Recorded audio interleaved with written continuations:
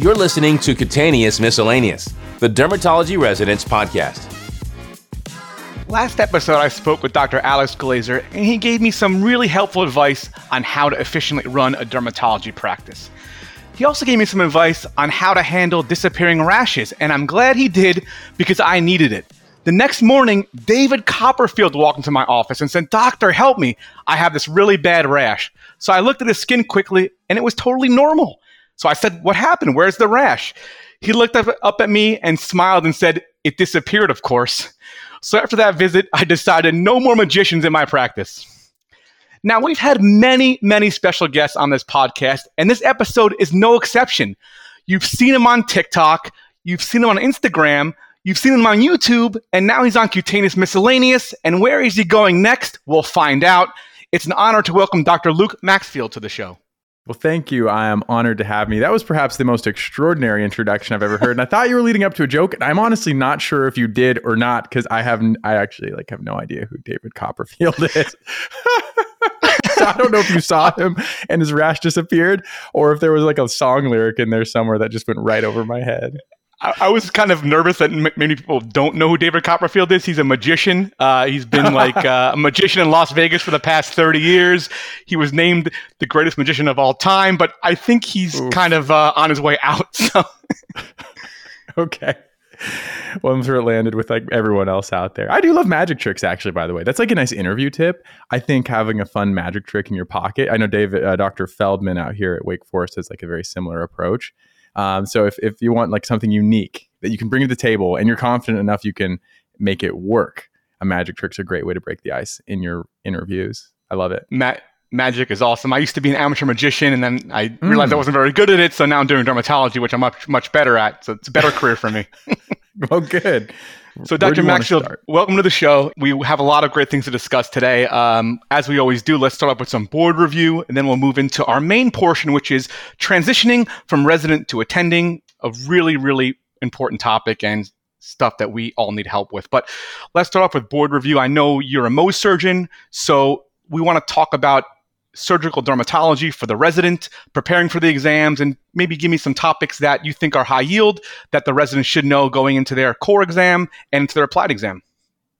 So the core exams, I know everyone has a different take on these. I actually kind of was a big fan of them. I don't like how the subjects are split up. So for those of you who are in the same boat, I commiserate with you. But surgical dermatology was my absolute favorite subject matter. And it wasn't even because I was already on trajectory to like become a Mohs surgeon. That wasn't because that's where my heart's desire was. I found the content actually fairly easy to analyze and then break down in my mind. Like I kind of partitioned it into two categories. And this is kind of how you can approach, I think, all content. I know everyone out there is a prolific studier and everyone out there works hard. But with surgical dermatology in particular, you have content to memorize and then you have content to understand. And for me, that's why this exam was just so easy. I still say in hindsight that this content is the most straightforward test, the most straightforward answers that you're going to have throughout any of your dermatology exams, whether it's for the core exams or for your board exams or for your Mohs exam. And the reason is because so much of this is just, there are correct answers. There's like not much gray area. There's such black and white answers, especially when it comes to things that you would naturally feel like you need to memorize. And this is where the Anki deck comes in handy, which wasn't available when I was in medical school, by the way. So my colleagues coming up behind me, they seemed infinitely smarter with Anki deck. And for those of you who have used it, I've never used it correctly, but it's a database like a flashcard sheet. It uses these memory tools to help you memorize things, but that's where this content lives. So then the reason I say that, and here's some examples of this, is you have suture types, right? It's like, okay, there's not much concept. There's not much depth to which suture has the highest plasticity, or which one has the highest tensile strength, or which one has the highest suture reactivity, like for gut, or which one, this is all very straightforward things. And it does actually matter in real life. Like now that I'm on this side of it, I actually make these decisions. I have now strong preferences for sutures, which I never thought I would have, but I have very strong preferences for sutures. But all that does matter. And so there is like a really important place for this. But that's a really nice, easy thing to memorize. And those are free points. Like you don't have to think. There's not a lot of mental energy once you sit down in front of an exam and you have your checklist of which one has the best memory. Or, even like what are the high risk features for squamous cell carcinoma, like perineural invasion based off the Brigham and Women's Hospital criteria, the size greater than 2 centimeters. And these are just very straightforward things that, again, are easy to knock out on a test, but again, very practical in real life, because that will help you stratify a patient and have a real conversation with them. So I actually don't at all mind the testing format. I think their content is like very relevant for surgical dermatology, and it reacts in real life situations. But then you have the non-memorizing stuff. And I think this is the most difficult for people, because I think people's surgical dermatology experience varies tremendously from program to program. And so if you haven't seen complicated flaps executed, it can be very hard to conceptualize these. Like if you're someone who struggled in geometry, you're probably going to struggle, at least initially, with the idea of flaps. That was you? That was me. That was, yeah. Because you need to be able to take a shape, manipulate it on your mind, but then you also have to understand why you're manipulating it. And so as I kind of progressed through my training, it all kind of clicked. And for me, it was in fellowship where it really, really clicked. Like if you understand it, you can do anything. You can just take a look at a picture, take a look at a final product, be like, oh, okay, I can make that happen. And then there's some key points. But because you have this whole checklist of closures, right? We have like from simple to complex, you have like your advancement flaps, and then you have your rotation flaps, and then you have your interpolation flaps, and all the way down to grafts, and like second intent being a great option, but your last resort. But all of this is very conceptual. It's in your mind. But I think the best resource for this, I think it's like this good place for resources, because if you have these two concepts down, like memorize XYZ, OncuDeck is a perfect tool. Understanding the flaps, like can you see it in real life? Yes, no, that's going to be different for each person. But then you want a consolidated source. So here's resources like the ASDS Primer, excellent resource for memorization, outstanding. Olicon, which has a lot of content crossover with the ASDS Primer, those are very good for those bullet point things. Now, not everything is going to be in there, but most of what you're going to want is actually going to be in there. And then you have the flaps. For that, I particularly liked when I was in residency, very simple versions of this, or stripped down versions. And that was in Bologna's book. We all just call this book Bologna's book, which no discredit to the other authors. Unfortunately, that's just how this book has become known in the dermatology community.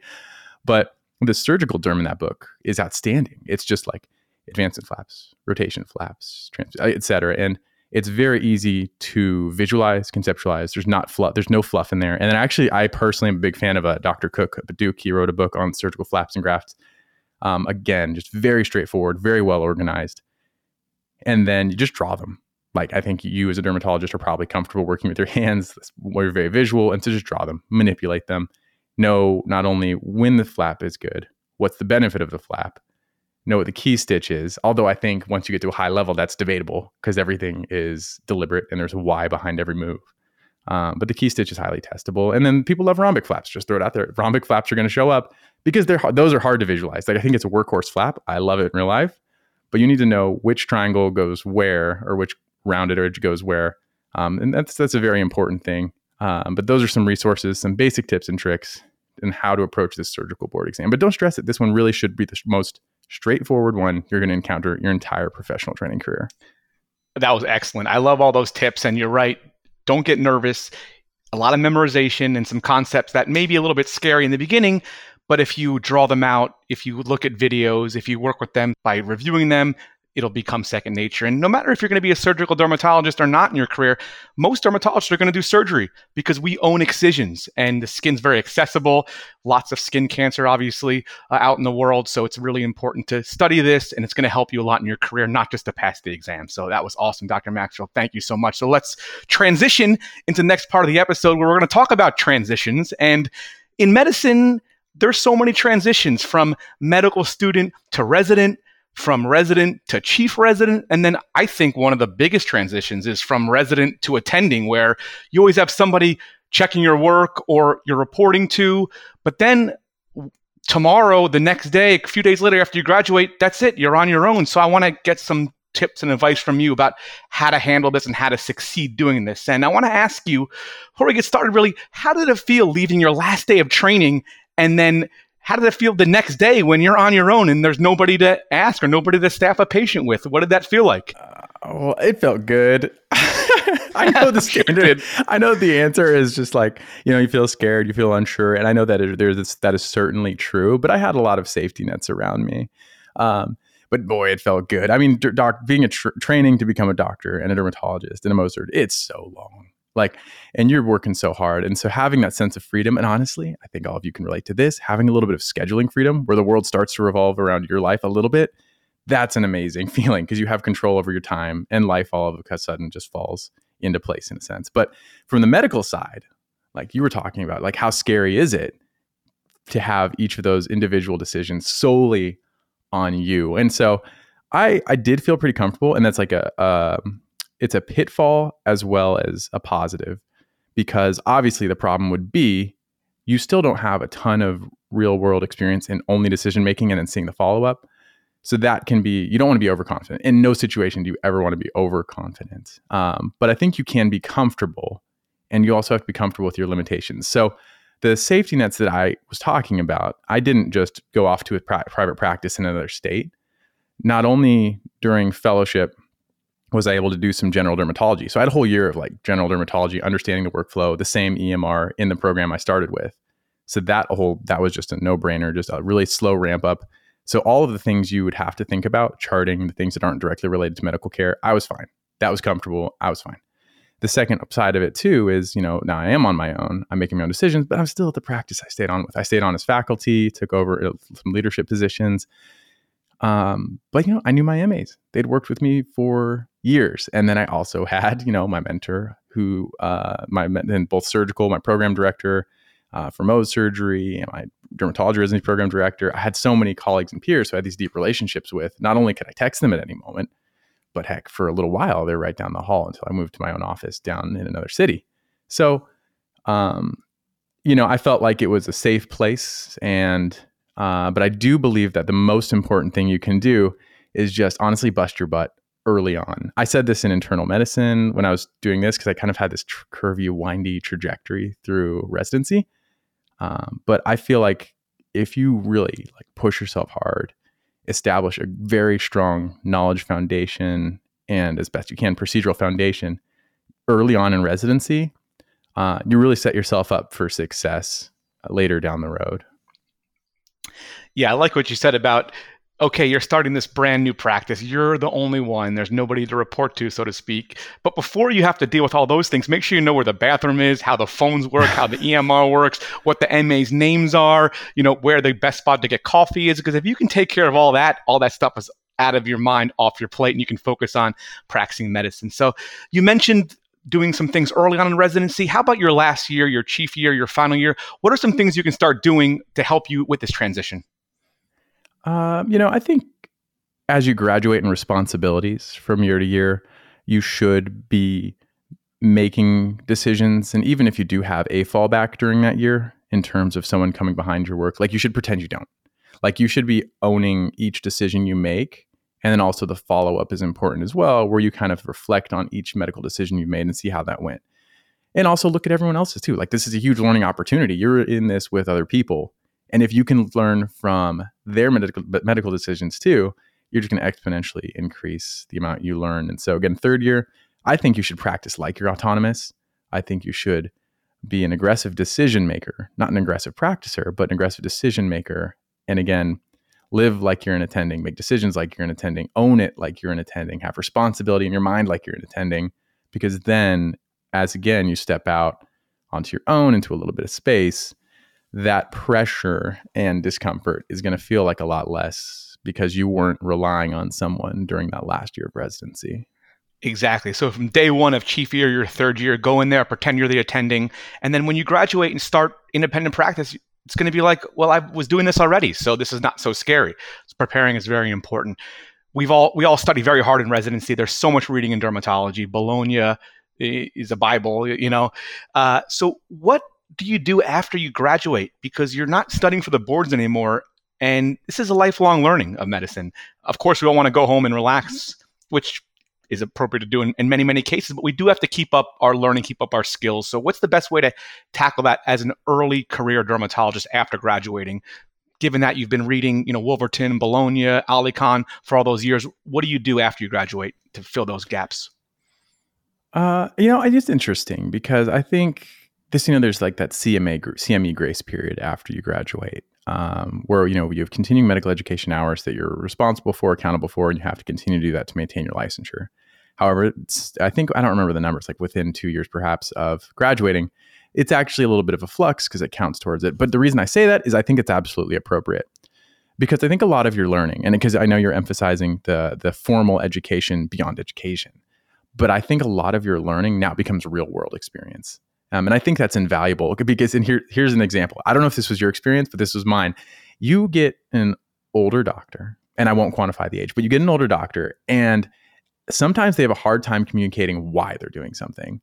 They just do it, and they know it's going to work, and they know why. Especially in dermatology, they'll look at something and be like, "Oh, this is this." I'm like, "Okay, well, why? What did you see that I didn't see?" And a lot of times they have a hard time communicating it. But it comes with experience. And also, I'd noticed that it tends to be that younger doctors rely much more I myself included, rely much more heavily on studies, numbers, and data. And older doctors often will rely much more heavily on their gut and their experience. And I think it's valuable. Now, being, again, on this side, I'm not seasoned, but I've really come to appreciate the value of experience. Because if you take a look at like something like aspirin and its role in medicine, this is an ingredient that has fluctuated in its use over the last 20, 30, 40, 50 years. And so an older doctor will see that. They'll see a new study and be like, I'm not that excited, because either it's something new, like oral minoxidil. This is a perfect example in our space. It's lights out popular for hair loss now. Is it a new ingredient? No. Are there new studies on it? I mean, yes, but they're not much different than the old studies on it. And so for someone who's had a lot of experience, they have tempered expectations and they can just weather kind of the ups and downs of medicine and knowledge. So real world experience, I think actually in my opinion, that might be the most important thing coming out of your residency, is applying, seeing your follow-ups, and getting a sense of your gut and gestalt. But coupling that with what you talked about is like, how do you learn? Some people love conferences. I don't like conferences. It's like a bad secret. I don't like conferences. Part of that comes from having a family, and the travel is very disruptive. I was fortunate to be in a program that strongly encouraged conference attendance, and it was very valuable. But for someone with a family who is also trying to hustle on the weekends to make ends meet, because you can't balance a budget for a family on a residency salary. That's a whole other thing. But I was always doing multiple things. And so that was very difficult for me to balance. So I just have a bad taste in my mouth. So I like reading. I like journals. I like hearing about that. I like to continue my education through journals. But some people, like my colleague, Dr. Rice, she loves conferences. So she's going to be going to all these conferences. She's a part of all these social groups. And it's not exactly like you have to do my way. You have to do someone else's way. There's definitely value in all of it. And you can go to the Facebook board certified derm group. Like my colleague, Dr. Rice, just made me join today. I'm not big on Facebook. I'm not great, but there's value in being a part of things with your colleagues and hearing their personal experience, because that's valuable and that complements your studies that come out. So I think all of that just works together to create a well-rounded doctor moving forward. Yeah, find out how you learn best, whether it's conferences or reading. Everyone should obviously look at the JAD and JAMA Derm abstracts, at least just browse through them. If something looks interesting, read the article. It's the only way you're going to get better and keep up with the rapidly changing pace of medicine. And what you said is great, and I really agree. It's time to learn from your patients now. And if you see a bump on somebody's finger or someone's back and you send it to the surgeon, you really should follow up to see what that bump was, so you can start to figure out what things are and what things need follow-up, what things don't. And somebody who's been practicing derm for 30, 35 years, like you said, they have that gut instinct, and nothing can replace that, because they've seen their patients in real life. They've made mistakes. They've fixed the mistakes. And that's the only way you're going to get better at that experience. How about something that really scares me is you just go into a room and you just see a crazy rash. You have no idea what it is. What do you do? I think you'd be honest about it. Okay. Like, I think as a dermatologist, we have a wealth of information. We live in a world of zebras where that's like 90% of our data that we take in. That's unusual. And I think that's the world of these super subspecialties. Dermatology is a whole new language. Like, it's so separate from general medicine. So not only can we have a good discussion with our patient, like, okay, well, this is what I'm seeing. This is what could be going on. This is how we get from what could be to what it is. And oftentimes it's like a biopsy or labs. And then if it's one of these most common ideas, this is what we'll do. And I think that closes the loop for them, because patients, I think, are inherently gracious for the most part.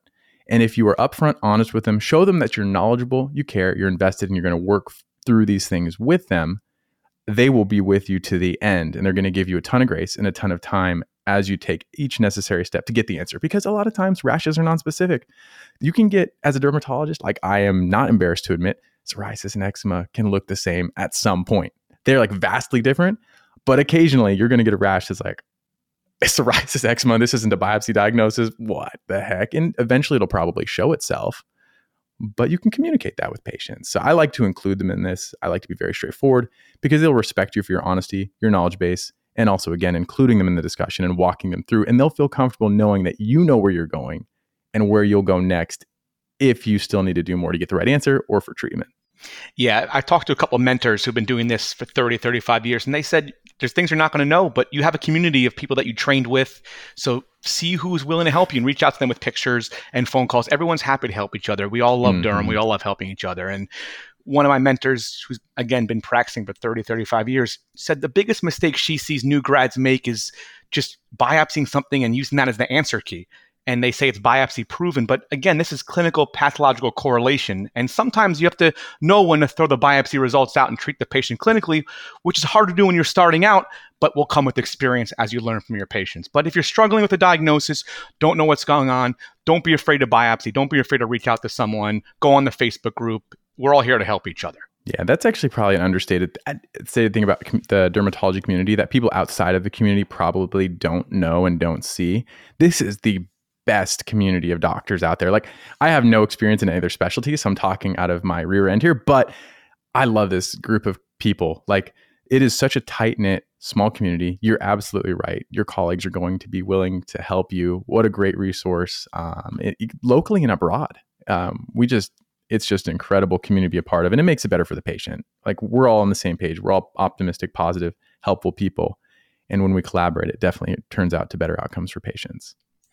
Did you change your bedside manner, so to speak, or have to work on that now? Because now people can review you. They can write bad things about you. They can write good things about you. You know, you're a brand, you're a practice, you're a business. So did you feel like you had to change something or consciously work on that after you graduated residency? No. 0%. I still, to this day, have never read a review on me. And it's not to discredit the positive or negative reviews, because I think there's probably merit in both. But I take my feedback from my individual interactions in the room. Like, I'm very big on like eye contact. Like, I'll sit down in front of you and I'll make it very clear that you might have my attention.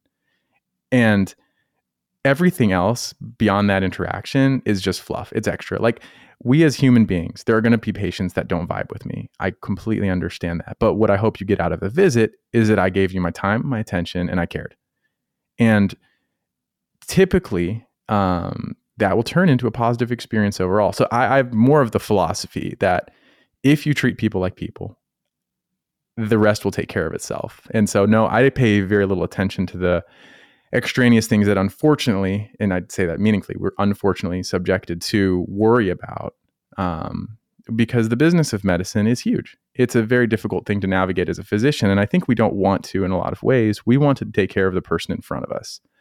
But what we can control is trying to communicate that to the person in front of us. And a lot of times it's with body language. So that's where my focus is on the daily basis. With every patient interaction, that's where my focus is. And I'm hopeful, and I do believe it actually translates to the other side of it, which is now like, you know, the Google reviews, the Yelp reviews, because I do feel like that is somewhat out of our control. Yeah, and scary, overwhelming when you start. All the decisions are on you. You're the one that could get sued. But I think if you take it back to the basics and just treat people as humans, be caring, be empathetic. Somebody who comes in with psoriasis, which you've all seen thousands of times, a new psoriasis diagnosis could be very scary to someone. So you have to keep that in mind. And again, treat them like a human, be empathetic, and that will really do a lot for you. And as you move on to medicine, when the hard stuff becomes soft and the soft stuff becomes hard. So you want to really keep those things in mind as you're moving forward. And we discussed a lot of things that may be a little bit scary to people, but you know, look, you made it, you graduated. So it's time to have some fun, live out your dreams, work hard in dermatology, which we all love to do, but also things that you want to do in your life. Now it's time to get started if you haven't done them already. So Dr. Maxwell, this has been great. I learned a lot, and I think our resident colleagues learned a lot too. You're going to make the transition easier for everybody, but we have one last question. We always end with a fun personal question. I know you're a big surfer, and I want to talk about that for a few minutes. And I only surfed once a couple years ago when I was in Hawaii and Kauai, and obviously the most gorgeous beach in the world. And I'm glad no one took any photos or videos because they would blackmail me with how embarrassing my performance was. When I did my pop-up, the wrong foot would go forward, and my instructor said, focus on the beach, but I was looking at my feet, and I fell every time. And I was huffing and puffing like I just ran a marathon. So just tell me about surfing and why you like it and where do you go for it? Yeah, this started early. It's in my blood. I swear it's in my blood. My mom's from Indonesia, and I'm Moana incarnate. It like calls to me. I'm from Colorado. I was near the ocean, but I just have this spiritual affinity for it. Now I'm going to tie this all together. So you said even before this, like you're an attending, it's time, like live life, do some things. And then you caveated it quickly with if you haven't done it already. I think that's the most important step. Life is a freaking journey. And the reason that's extra important for physicians is we live off of delayed gratification. Like if you wait until the end of residency fellowship to start doing something with your life outside of medicine, I think you are missing a huge window, and you might miss it all. Life goes on around you. And I cannot emphasize enough, like life is a journey, have an adventure, build into the relationships around you during this whole journey, because it's not the destination. You feel 100% the same the day you graduate from the day before. Money is helpful. It adds no joy. It adds no value. It adds nothing in a meaningful way. So I think it's up to us to take care of these things, like these paintings behind me. Like I threw them up on a purpose because I painted these. I learned how to do this in third year of medical school, and progressively I learned to paint. I don't do it anymore. I have kids. They take all my time, but I don't paint. But I love to paint. I learned surfing, the same thing. I have this love for the ocean. And so I was like, I'm going to be a surfer. Like, I'm not going to wait till later. It's now. So I just carve out some time. I'm very, very conscious of time. That's our currency in this world, is time. And so I learned how to surf. And now I'm a proficient surfer. But it's that part of it's ingrained in me. I took Dr. Shaw out surfing. He's a brave soul. He got destroyed. But that's something I like to share with people because it's a very spiritual, deep-seated love for me as well. So I can't escape it. It just calls to me. There's a song about that. You should listen to it. I love that. And you're totally right. I did have that caveat. And I'm a huge believer in that destination is not worth it if you don't enjoy the journey. After you graduate, you have a little bit more time, a little bit more money to do some things that maybe you couldn't do before. But if you want to do something, now is the time to do it. Don't wait, because the years are going to pass and you may never get to it. But surfing, I'd love to do again. So let's hit the beach and we can hang 10 together. I think that'd be awesome. Let's do it. Okay. If you're ever in North Carolina, we'll hit it. Awesome. Well, thanks again, Dr. Maxfield. Super helpful episode. No, you bet. Thank you so much for having me. I'm honored. I greatly appreciate it. So thank you so much.